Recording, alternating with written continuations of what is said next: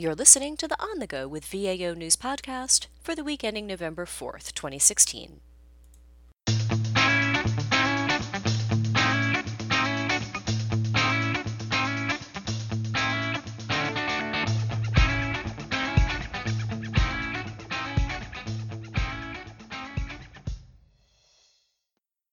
Hello and welcome to the podcast, weekly recap of the top headlines from the Daily Acquisition News. Thanks for tuning in today. I'm Dara Curran, content developer and news writer. Although the official decision has not yet been released to the public, the U.S. Court of Federal Claims has sided with Palantir Technologies' protest of the Army's $206 million Distributed Common Ground System Army follow-on Internal Intelligence Software Suite contract. Palantir argued the Army's planned approach was risky and expensive and violated the 1994 Federal Acquisition Streamlining Act, which requires agencies to conduct market research to determine whether commercially available items can meet their needs. Palantir pursued its case with COFC after the Government Accountability Office denied its bid protest, and COFC Judge Marion Blank Horn urged the service to re-examine whether commercial products are indeed available that could meet its requirements, including those offered by Palantir. The written ruling is expected to be released under seal shortly, with a public version to follow. According to Defense Secretary Ashton Carter, the Department of Defense is already hard at work implementing recommendations devised by the recently stood-up Defense Innovation Board. During a forum at the Center for Strategic and International Studies, Carter said DoD planned to create a Chief Innovation Officer position to act as a senior advisor to the Defense Secretary and help champion the board's ideas, put more resources into machine learning via targeted challenges and prize competitions, recruit talented computer scientists and software engineers into the civilian and military workforces through a Civilian Scholarship for Service program and Reserve Officer Training Corps. DoD is also planning to improve its dated human resources technology and management to better manage its force of the future.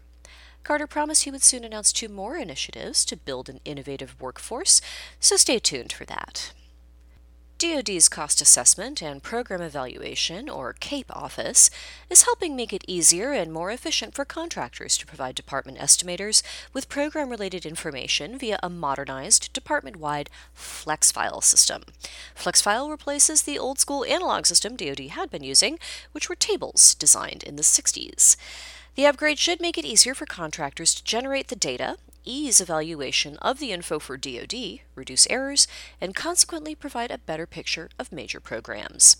FlexFile will be rolled out to all new contracts, and the department is encouraging companies on existing contracts to join as well.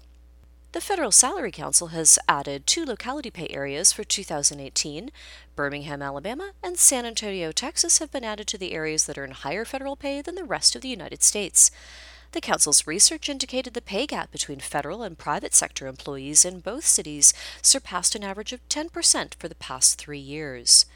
The Council also voted to transfer approximately 13,200 employees into existing pay locality areas starting January 2017.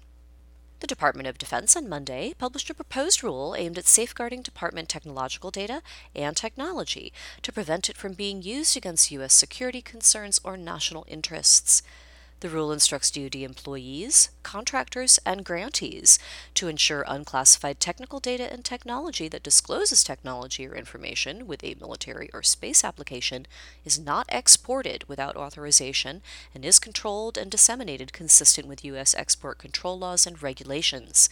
Comments on the proposed rule are due by December 30th. The National Institute of Standards and Technology at the Department of Commerce released a draft of the National Initiative for Cybersecurity Education, or NICE, Cybersecurity Workforce Framework, which is intended to act as a workforce dictionary to standardize the language surrounding data, systems, job title descriptions and categories, and role descriptions and responsibilities related to cybersecurity. NIST intends the publication to help employers recruit, train, and retain a talented cyber team, and also is a necessary step many experts have called for to create uniform conversations and understanding of cybersecurity efforts and capabilities. NIST encourages review of the draft document and invites feedback to be submitted through January 6, 2017. DoD today issued several proposed and final rules amending the DFARS. Particularly notable among the changes, a proposed rule that would ensure that substantial future independent research and development expenses, when presented as a means to reduce evaluated bid prices in competitive source selections, are uniformly evaluated. Comments on that are due by January 3rd. And two of the final rules, which are effective today, will require defense contractors to engage in technical interchanges with DoD before costs are generated for independent research and development investments, and implement a section of the fiscal 2016 NDAA that changes the criteria for the pilot program for acquisition of military purpose non-developmental items. Finally, if you know of any innovative technologies that are improving government programs and services, the American Council for Technology and Industry Advisory Council is now accepting nominations for its 2017 Igniting Innovation Awards. Eligible innovations must have been created, developed, deployed, or upgraded within the past 2 years. Nominations should be submitted online by December 16th. Awards are slated for presentation in March 2017. That's all for this episode.